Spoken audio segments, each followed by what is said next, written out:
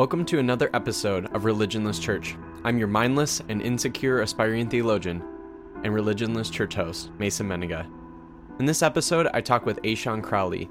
Ashon is the Assistant Professor of Religious Studies and African American and African Studies at University of Virginia. Ashon is also the author of Blackpentecostal Breath, The Aesthetics of Possibility. Also musically featured throughout this episode is Timothy O'Brien. Timothy is a solo pianist and composer.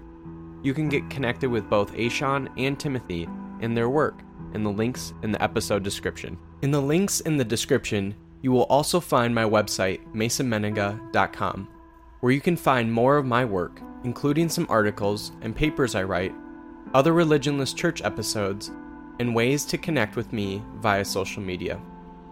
If Religionless Church matters to you, there are two ways you can support.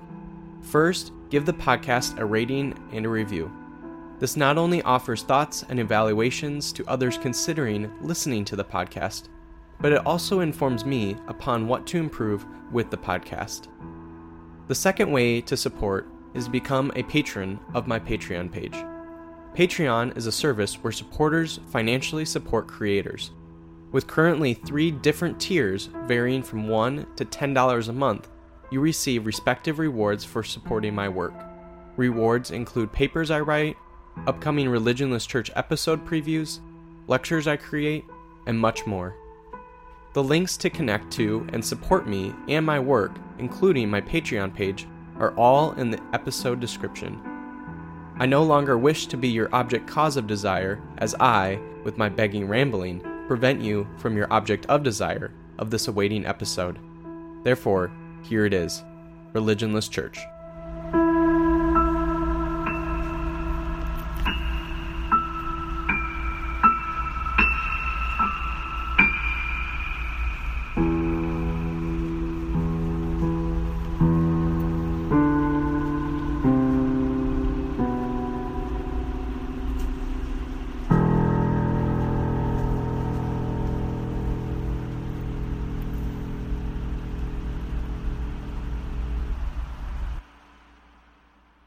So today we have Ashon Crawley, and Ashon is the Assistant Professor of Religious Studies and African American and African Studies at the University of Virginia. And you wrote a wonderful book a couple years ago. A couple years ago now. I think it was released in 2016, right? Going back so quickly. Yeah, 2016 is when it came out. Yeah. So a couple years ago, but I read over this summer and absolutely loved it and asked you if we could have a conversation about the book. But before we even get into talking about the book, I always ask this question to the people I'm interviewing. I always ask a person who they are to themselves. So without further ado, who is Ashon Crawley to Ashon Crawley?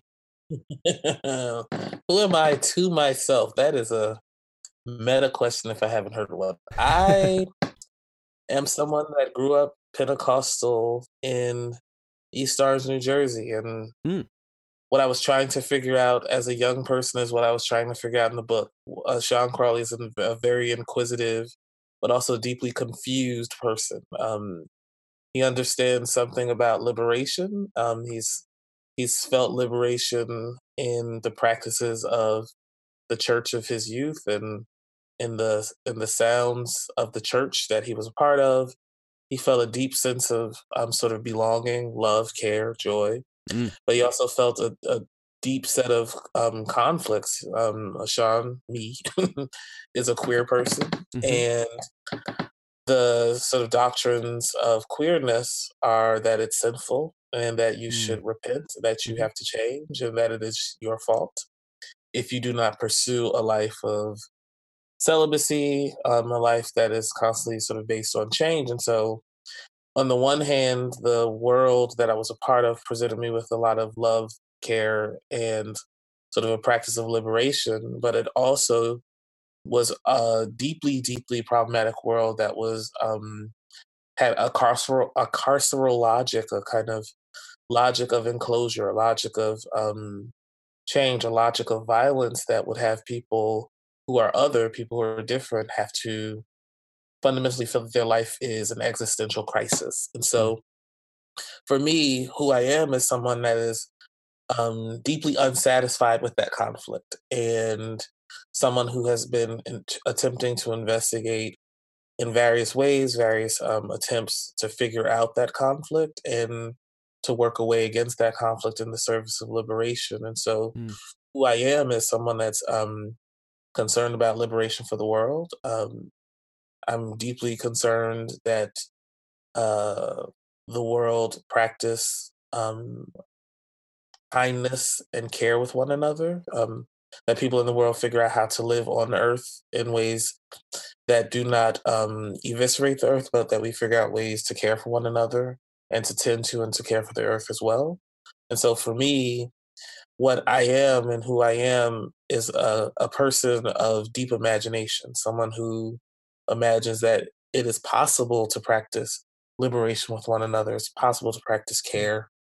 It's possible to practice joy with one another. And I know that it's possible because of the deeply conflictual worlds of which I was a part, where joy, love, and care was constantly practiced.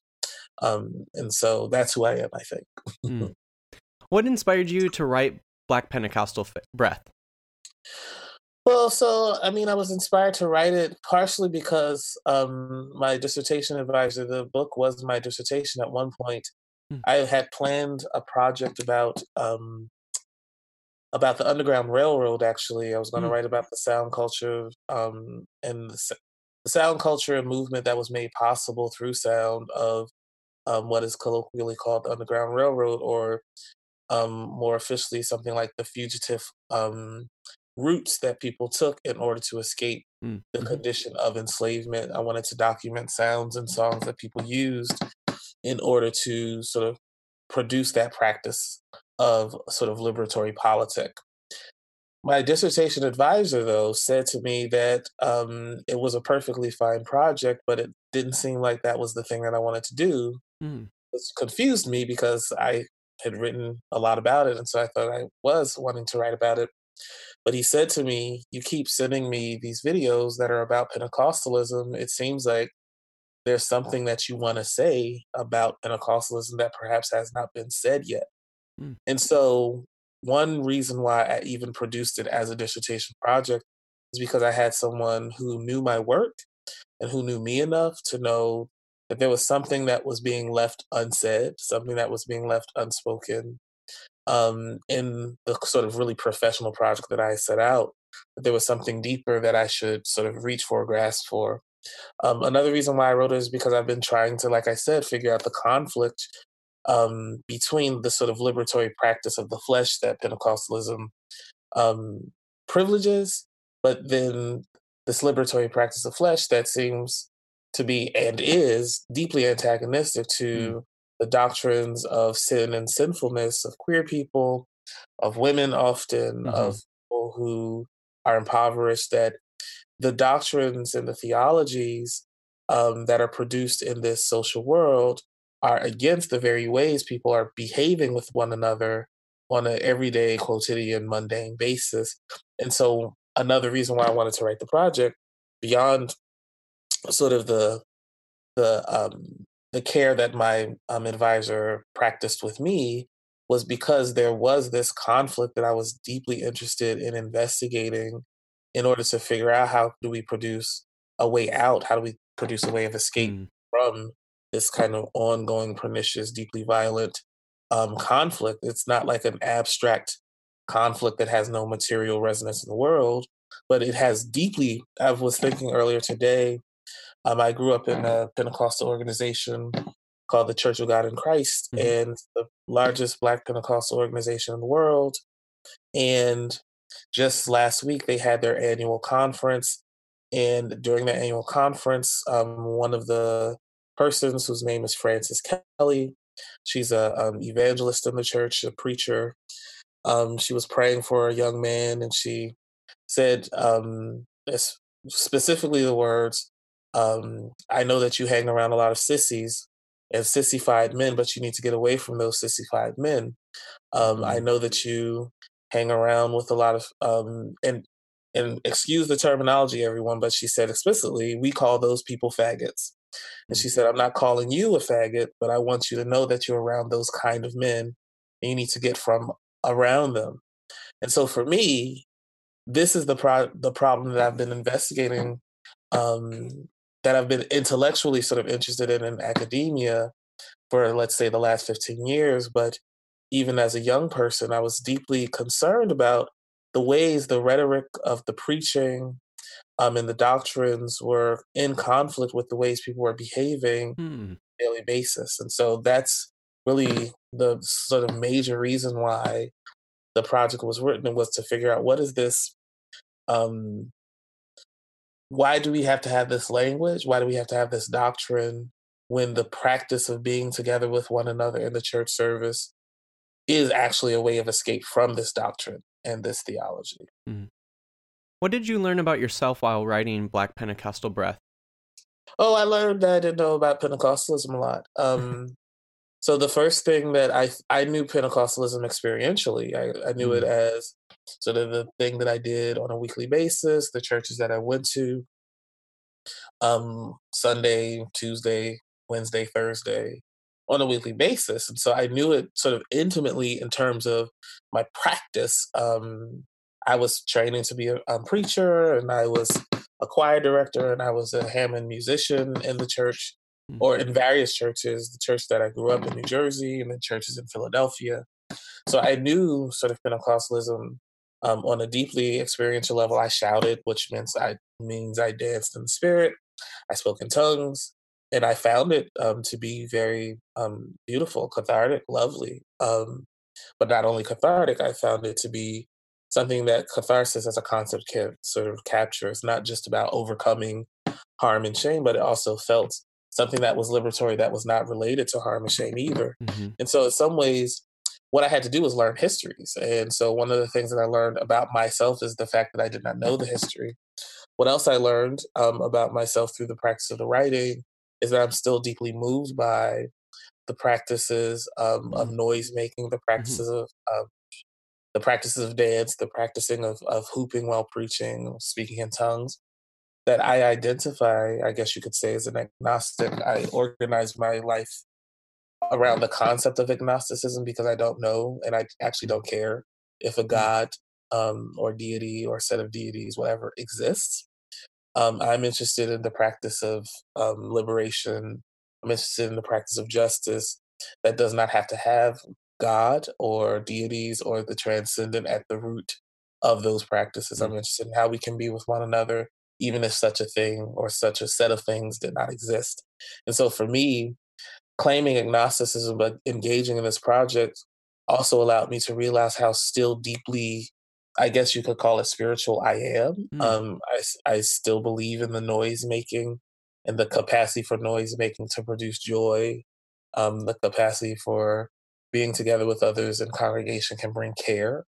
Hmm. um, so I'm deeply committed to the idea that spirituality can exist also, and does exist, without God figures, or that deities are not necessary for the practice of spirituality. And so for me, one of the things I was trying to figure out and trying to learn about myself is, what does it mean to actually engage in a spiritual practice, that is not grounded in a God concept?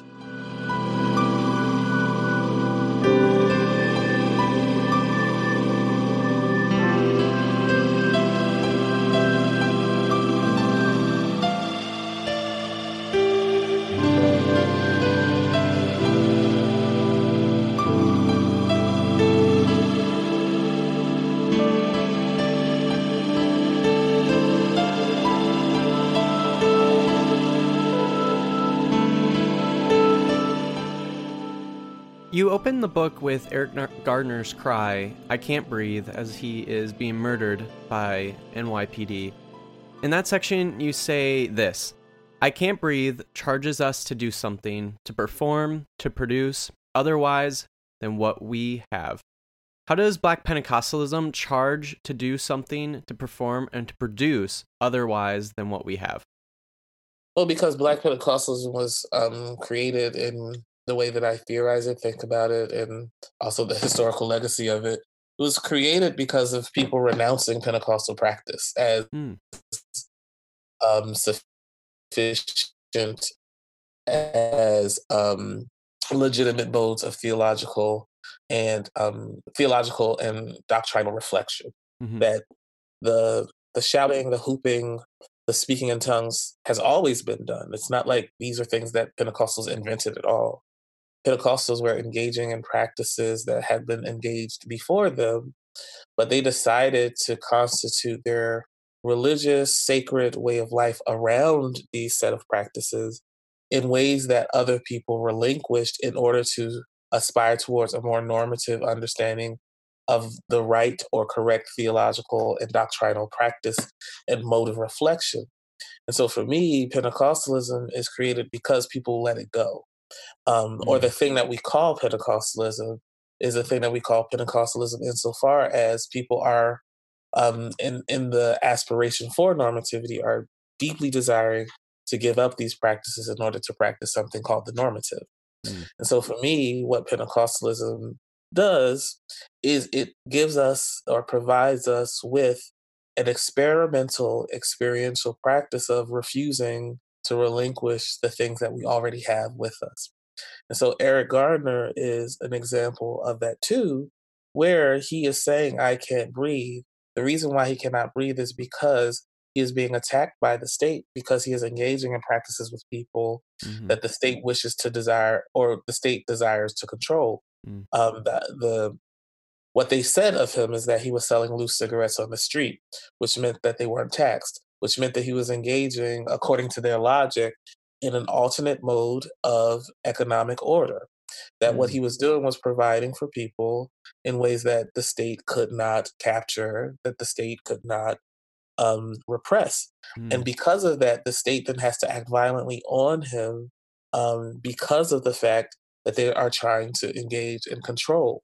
Um, and so for me, the reason why Eric Gardner is so important that we pay attention to is because his lament, I Can't Breathe, is literally produced because of a relinquishment of people to Mm. engage with one another in care and kindness in Mhm. the service of becoming normative through the state, right? Mm. That Mhm. they are desiring for and they are aspiring towards the normativity that they believe the state can provide.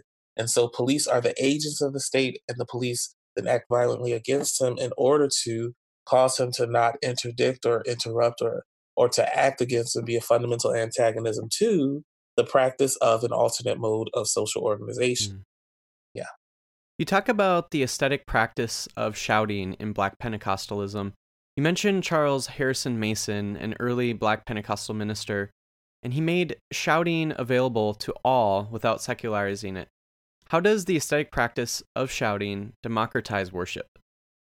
Well, because everyone can engage in it, and everyone can engage in it differently. Mm. The uniqueness of the one who is shouting is constantly maintained even when people are shouting together. That what the and I don't necessarily know if I would use the word democratizing as much as I would use the concept of making it available to Mm. everyone. That Mhm.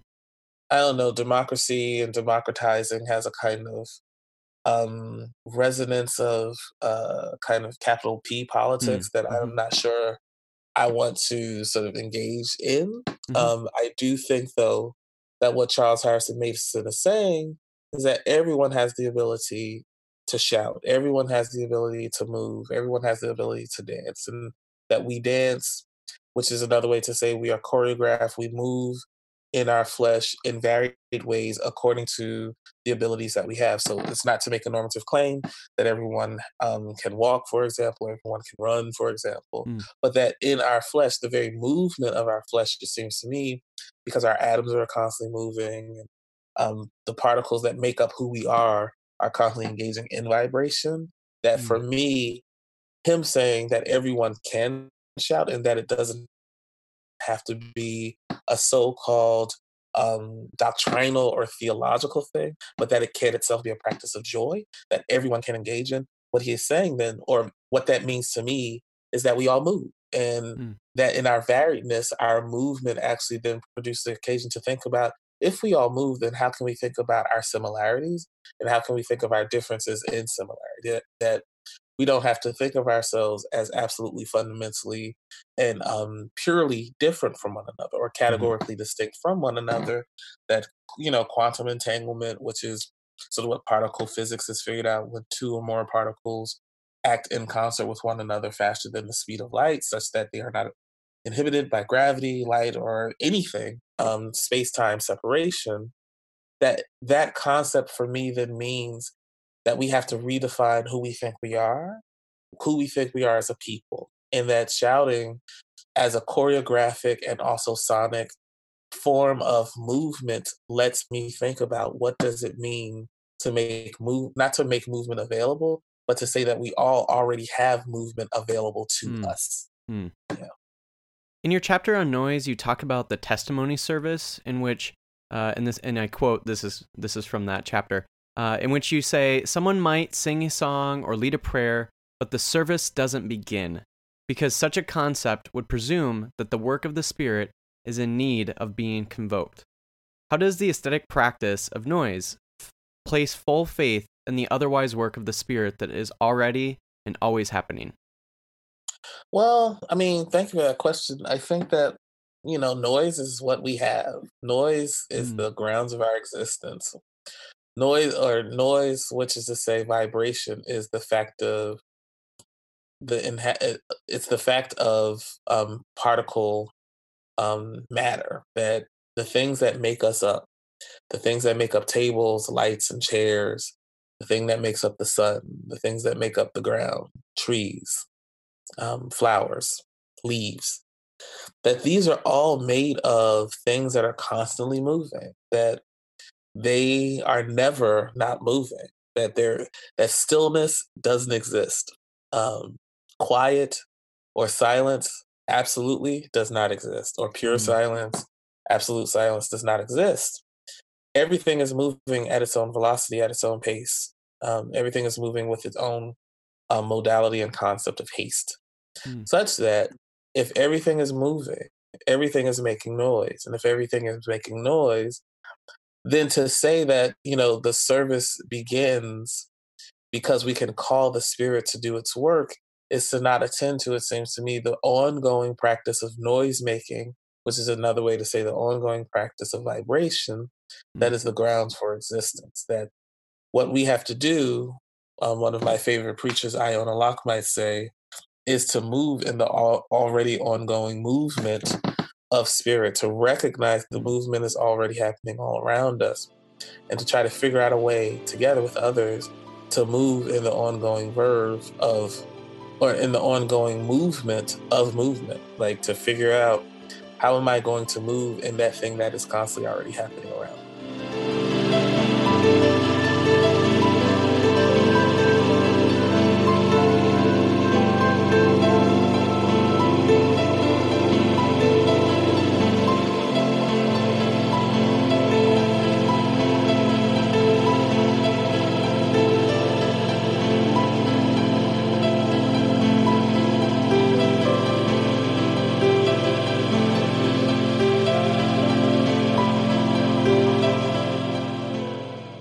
Your love of the Hammond B3 organ, I couldn't get enough of it throughout the whole book.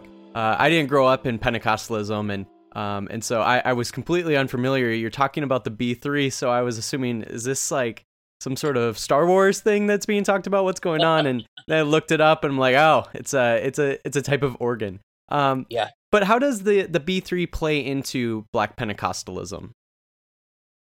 Well, I think that it has become the sound that is imagined for the Black church in general. I think that when people think of the Black church as a sonic experience or a sounded out experience, one of the things they think about is the sound that is being made of by the organ. Hmm. That there is a very specific sound that the Hammond organ makes that is unlike or dissimilar to pipe organ. And people think about the sounds of the Hammond organ, it seems to me, as a way to think about the cultural practice of Black church. One of the first churches where this instrument was played is this church, First Church of Deliverance, which is in Chicago, Illinois. And they had a radio broadcast, so people would hear the instrument, and then they would go to the church to see it because they were so intrigued by Hmm. this new kind of instrument that had this very unique sound. Lawrence Hammond, who invented the patent for or patented the organ, the Hammond organ, he said that it sounds human-like. in that Hmm. it sounds like it breathes, and so it sounds different from other kinds of electronic instruments. And so for me, the way that I think about the Hammond organ is I've been to very large churches, I've been to very small churches, storefront churches. I've been to churches of various kinds of congregational sizes. And often these Pentecostal churches will have Hammond organs, that they are very interested in the church sounding like church, the church service sounding like a church service. And often what they mean is they want someone who can play this instrument with a certain kind of effectiveness so that the church service can be productive. And Hmm. so for me, this instrument is very, very germane to sort of the practice of Pentecostalism after it's invented, because it is so ubiquitous in sort of the Black church in general, but especially in Pentecostal churches. Pentecostal musicians are often the ones sought after because of their virtuosity, because of their skill, because they understand the movement of spirit, and because they understand how to flow with the congregation.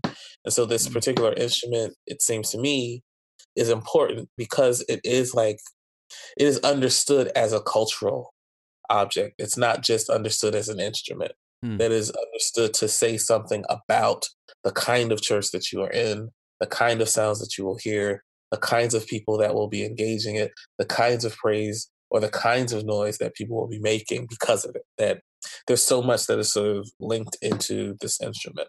Hmm. Throughout the book, you included excerpts of very personal emails. How does Black Pentecostalism critique the academic world that would more than likely be so sternly decrying such personal revelations in a work like Black Pentecostal Breath? Well, one thing that I did not make clear, I guess you could say intentionally, is that they are semi autobiographical Hmm. emails, that they are not necessarily true stories of things that have happened to Ashon Crawley, Okay. are true tales of things that happened to a person named A. A and Ashon are not the same person. One of the Oh. reasons why I wanted to include the semi fictional material in the actual book is because when I wanted to write, for example, about sort of intimacy, um, intimacy that the noise practices of church goers makes possible. I had already written it in this project that's called The Lonely Letters, which will be published next year, from which the four letters that are in Black Pentecostal Breath are Hmm.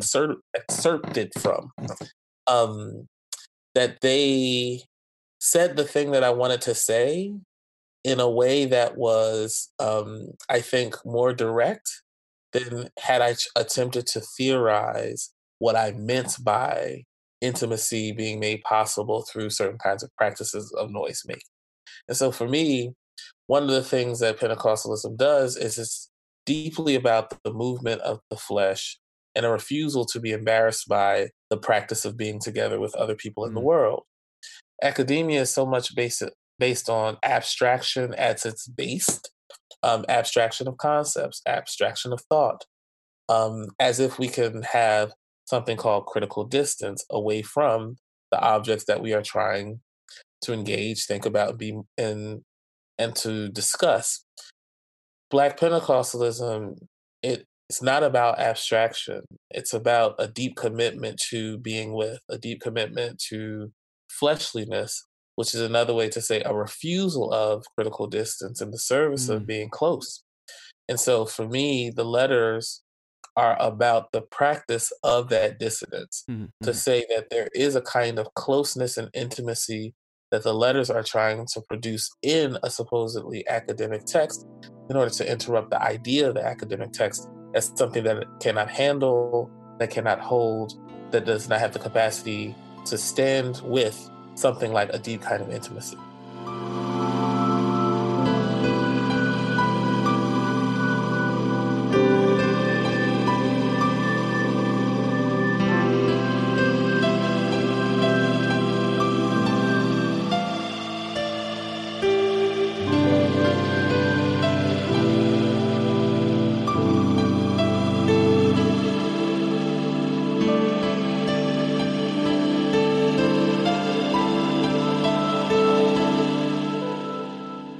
Today we have Timothy O'Brien, and Timothy is the artist you've been listening to throughout this episode.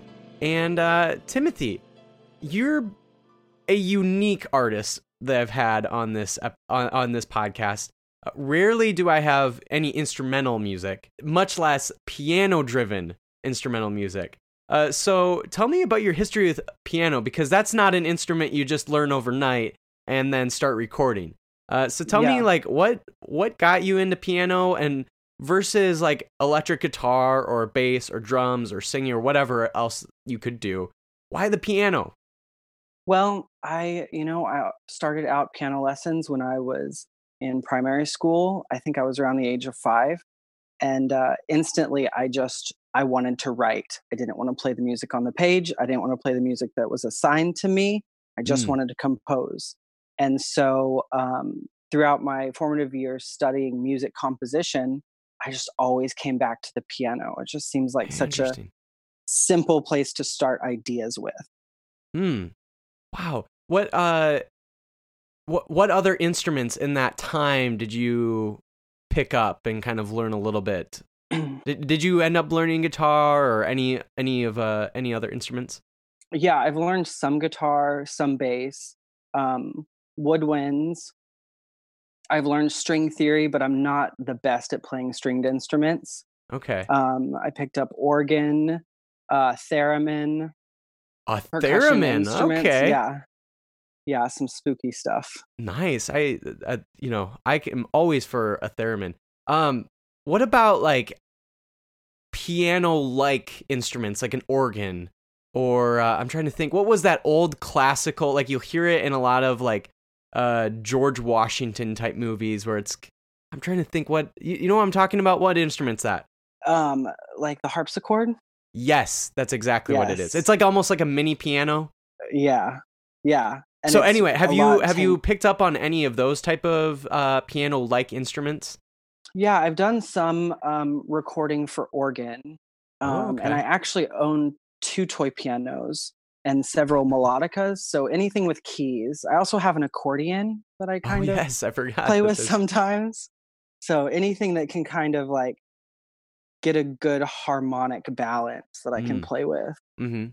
Yeah. Have you ever toyed with recording with vocals and all of that shenanigans? I was in a band in high school, and I work well independently. I see my vision very clearly, and I just enjoy the challenge that classical music and composition sometimes offers. It's like a puzzle. So with some of your recent music, what are some classical composers who have, especially with your recent music, have really deeply informed that? Yeah, I've been listening to a lot of like romantic, even more romantic, even from Baroque through classical through Romanticism. I've been listening to some Rossini overtures, some opera. Okay. And I've been listening to even some Chopin piano pieces. Just really trying to get a good variety of what I always say that writing, whether it's like composition, music composition, poetry, whatever, if writing is breathing out, then listening and reading is breathing in. So you just have to listen to as much variety and really say, this is what I like. This is what I want to make. Mm-hmm. Are there any like pop artists or kind of current and modern day artists that have informed your recent music at all? Yeah, I really enjoy what Bjork does to kind of stretch the audience's listening capabilities. Mm-hmm. But I mean, I'll also sit and listen to Carly Rae Jepsen on repeat for 3 days. So I kind of do listen to everything. Wow. Well, how do you see? So you mentioned Bjork and how her music has influenced your composition. How does like a artist that's so different than classical music, like someone like Carly Rae Jepsen, how does someone like that influence classical music? I feel like they're so juxtaposing that there wouldn't be much influence. But I'm sure someone like yourself who loves both is able to find some overlap in some ways where they both can kind of influence one another. Pop is really good at form. Pop has a certain form that they stick to that gets your attention, keeps your attention, and gives you a perfect setup for a bridge and a chorus. And Right. so I'm always influenced by the structure and the ability to kind of like convey emotions through harmonies and melodies, Hmm. because the more catchy a pop song is, Yes. um, it's what's important. Yeah. How much capability does a classical composition have for that catchy poppy feel? Is there Yeah. much room for that? I think so. I've uh, heard a couple groups that have remixed classical pieces into electronic pieces, like amplified violin, and I think it works well. Interesting. I guess like my only way of thinking about that, again, you're far more educated and well trained in this. But I think about a lot of the Looney Tunes use of classical music and Yeah, how the fact that they were able to find like these little bits of a whole long composition, but they find that little bit that like almost becomes ingrained in your mind when you watch these Looney Tunes, that almost has like that catchy pop music vibe that any other pop song would. yeah, Whether it's something from Beethoven or Mozart or whoever, but for those people that compile and create those Looney Tune cartoons, they're able to find that right little kind of catchy poppy part of a really long and old composition. I don't know. Have you noticed kind of the same type of thing in that work? yeah. I've done a little bit of film scoring, and Oh, it's all about trying to find the emotions at the right time to be able to just push the audience along with what they should be feeling. mm. What, speaking of film scoring, what film score, like a classical composition film score, has moved you the most? Um, Probably the Philip Glass score for The Hours. Oh, I'm not familiar with that movie. It's a movie based on a Virginia Woolf novel, based on a Okay. novel based on Virginia Woolf, but it's has Meryl Streep, Nicole Kidman, Julianne Moore, and Okay. Interesting. it's a very dark, moody movie, but the minimalism in the music and the repetition work together really well to kind Oh, of guide the emotions, I think, without interesting. confusing the listener. Wow. So you also talked about a little bit earlier about kind of this, like, you breathe in through listening and kind of acquiring all these like different flavors of music, and then you breathe out, kind of what comes of that. I'm also curious. I mean, we've been talking about classical compositions and pop music that has influenced your own music. But is there anything outside of music that really deeply influences your music? Maybe there's movies or books or authors, or maybe there's current life events that have been really influential in the making of your music. Is there any of that has been really influential? Yeah, definitely. The piano music that I just recently released last year is all piano music I wrote when I was at Bible college, Oh, okay. before I had to quit because I met a boy Oh, and yeah. They decided to do get that. married. There's a They few of do them that that. do that. Yeah. So that music is all piano music that I was practicing on my own and writing to really like get away and cope with Mm. what was going on in my personal life. Was that a healing process for you to be able to kind of express your emotions in this really musical way, something that's given you so much passion in your life? Definitely. And not only was it healing to write, but now it's healing to go back and listen to because I Ah, hear the pain and the sadness and mm, the worry in it. And now I see, like, oh man, I came through that. that's awesome. The resiliency of human beings. I love it. I love it. Yes. What are some upcoming projects do you have? Do you have any EPs, albums coming out? Any other singles, projects? Anything in the works? I'm currently working on a sound bath. It's going to be a whole composition of ambient music, and each Mm. track is supposed to take us away and give us a new memory of somewhere that we wish we could go, whether it be Oh. our grandmother's backyard listening to wind chimes or a few city blocks down the street and just the walk there. And so I'm really like crafting this sound bath, and I'm releasing that in April. Wonderful. Well, thank you so much for chatting about your music. I was listening to it this morning, and just kind of, it's, you know, a really like kind of piano centric music is something I don't normally listen to, and so it was really it kind of like put me in a new frame of mind because it was something that was kind of new and fresh for me, and so I really have appreciated your music, and I love the gusto and passion and all the inspiration behind all that music. Thank you.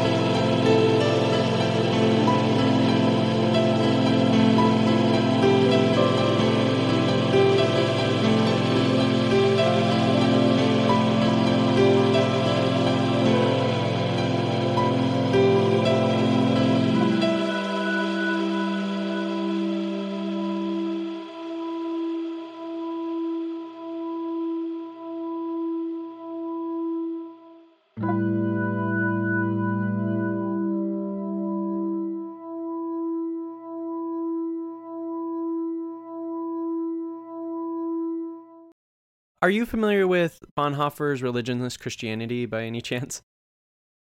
A little bit, but you would have to like remind me of what you want to say. Yeah. So obviously Bonhoeffer was a part of a conspiracy that to kill Hitler, and really decried and critiqued Nazism, and especially the co-opting of the church with Nazism and fascism. And in his time in prison, he wrote a number of letters back and forth. With one of his companions of sorts. He eventually talked about this idea of religionless Christianity, and because he was killed within a year of him starting to write about this, he didn't really get to flesh out too much of what he meant by it. But a lot of it had to potentially talked about this world that maybe no longer needed to think about God in the way that religions had thought about God prior, and that potentially people would be of practicing of the practices within different religions, but maybe not necessarily adhering to them in the same exact way. You mentioned at the top of the episode about how you sort of live in this world where you certainly value maybe this I kind of mentioned, the spiritual elements of Black Pentecostalism, but maybe not necessarily adhering to certain particular doctrines or even to the idea of God and God's self. So it seems like potentially that a lot of not only just the book, but your own life as well maybe resonates or relates or maybe even potentially connects to Bonhoeffer's Religionless Christianity. But maybe you don't find any relation there at all. But do you have any thoughts about how you sort of think of Black Pentecostalism or just your work in general as sort of maybe being religionless, but at the same time valuing the spiritual practices of Black Pentecostalism? Yeah. So I would say, I don't know if it's religionless Christianity. Mm-hmm. Because I people say I'm spiritual but not religious, because what they say, they don't like organized religion. And I understand the impulse that they're after, but I actually am perfectly fine with organization. I think that what organized religion does sometimes well, oftentimes terribly, but sometimes well, is it organizes people. It brings people together. It gives people a place to dwell. It gives people a sense of community through like walls, for example. I'm not saying that walls are the only place where it happens, but that the organized part is the thing that I'm not sort of concerned about. It's the doctrinal part that deeply for me is the problem. And so I would be more in favor of a kind of Christianless Christianity, that actually a Christianity that is evacuated of the doctrines that are about Jesus as the anointed one who's come to take away the sins of the world. One, because I don't believe in sin. Two, because I don't think any one person could carry that. Now, a whole lot of people will get mad at me because they say, well, he's the God man. I just don't believe that. And so, but what I do believe in are the practices that emerge from Pentecostal churches: the noise making, the shouting, the joy, the exuberance, the way people sing, the way the organist plays. And for me, what that means is there is something that emerges in the practice of being together with other people that is not reducible to the doctrines and theologies that the people are pronouncing even when they're together. That there's something that the music, the sound, the dance, the choreography is making available to us to know is possible, but that doesn't have to be relegated to doctrine, certain kinds of doctrine, certain kinds of theologies. And so in the Lonely Letters, one thing I've been engaging in is an art practice. I actually produce paintings that are trying to think with the practices of Pentecostalism. So one thing I do is put paint on my hands and listen to praise breaks that I find on YouTube. And I clap my hands to the rhythm of the praise break. Then I'll put the paint on the tambourine and I'll play the tambourine to the rhythm and let the paint splatter on surfaces just to see what it looks like. Because one of the things I'm interested in is, what does praise actually look like if we give it a color or a certain kind of visual register that is also a visual resonance that does not take away from the sonic, but that augments it. Another thing that I do is I take pigment powder and I'll listen to those same praise breaks, and I will dance on canvas or shout on canvases with the pigment powder in order to press the pigment powder into the paper in order to look like, what does the shouting tradition look like if we paint with it. And so one of the things that I'm trying to do in my own work is to think about Black Pentecostalism multimodally, to say that the practices carried there, have been cultivated there, have been produced with joy there, but they're not owned by Black Pentecostals. And so one of the things I think is the problem of Western thought is the way that it's sequestered the concept of the spiritual and the practices that come along with the spiritual. And so in the Lonely Letters, one question I ask is, what would happen if we release or relinquish the way of spirituality has been relegated to the zone of the religious? What if we release spirituality to allow it to be something that is more capacious than the thing called the religious can hold? And I think we all have a sense of that. And so some of the practices I'm trying to engage audio-visually are in order to approach this question, in order to interrogate the sort of ways these practices are thought to belong to as a form of private property Pentecostalism, to say that they don't actually belong there, while also not being dismissive of Pentecostals who have cultivated those practices. Last question. How can listeners get connected with you and your work? They can find me on Twitter, Ashon Crawley, or at Ashon Crawley, I guess you could say. And they could Google me. I have a bunch of essays. I write a lot of personal essays that try to do the work that's in Black Pentecostal Breath in a different kind of register. And so I'm really interested. I don't have any anxiety about writing academically, but I do want to make sure that the work finds various kinds of audiences. And so I try to write various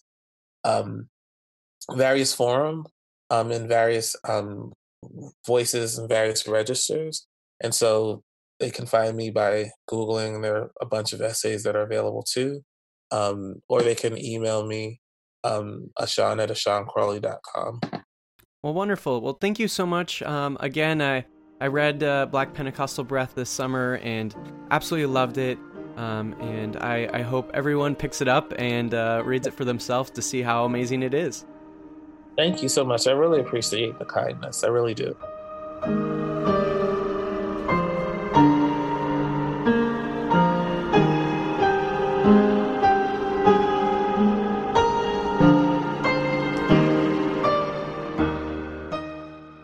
If that episode left you hanging and you're wanting more from both Ashon and Timothy, you can find links to connect to them and their work in the episode description. Again, you can also connect to me through my website, masonmeniga.com. There you can find more of my work, including some articles and papers I write, other Religionless Church episodes, and ways to connect with me via social media. Also, as I mentioned at the top of the episode, if Religionless Church matters to you, support by giving a rating and review and by becoming a patron of my Patreon page. Thank you for listening to Religionless Church. I send you out with this. May the divine bless you with doubt and keep you disrupted. May the divine make the divine's face of infinitude shine upon you and show you graciousness to your own finitude. May the divine lift up the divine's countenance of justice upon you and give you whole unsatisfaction, now and forever. So be it.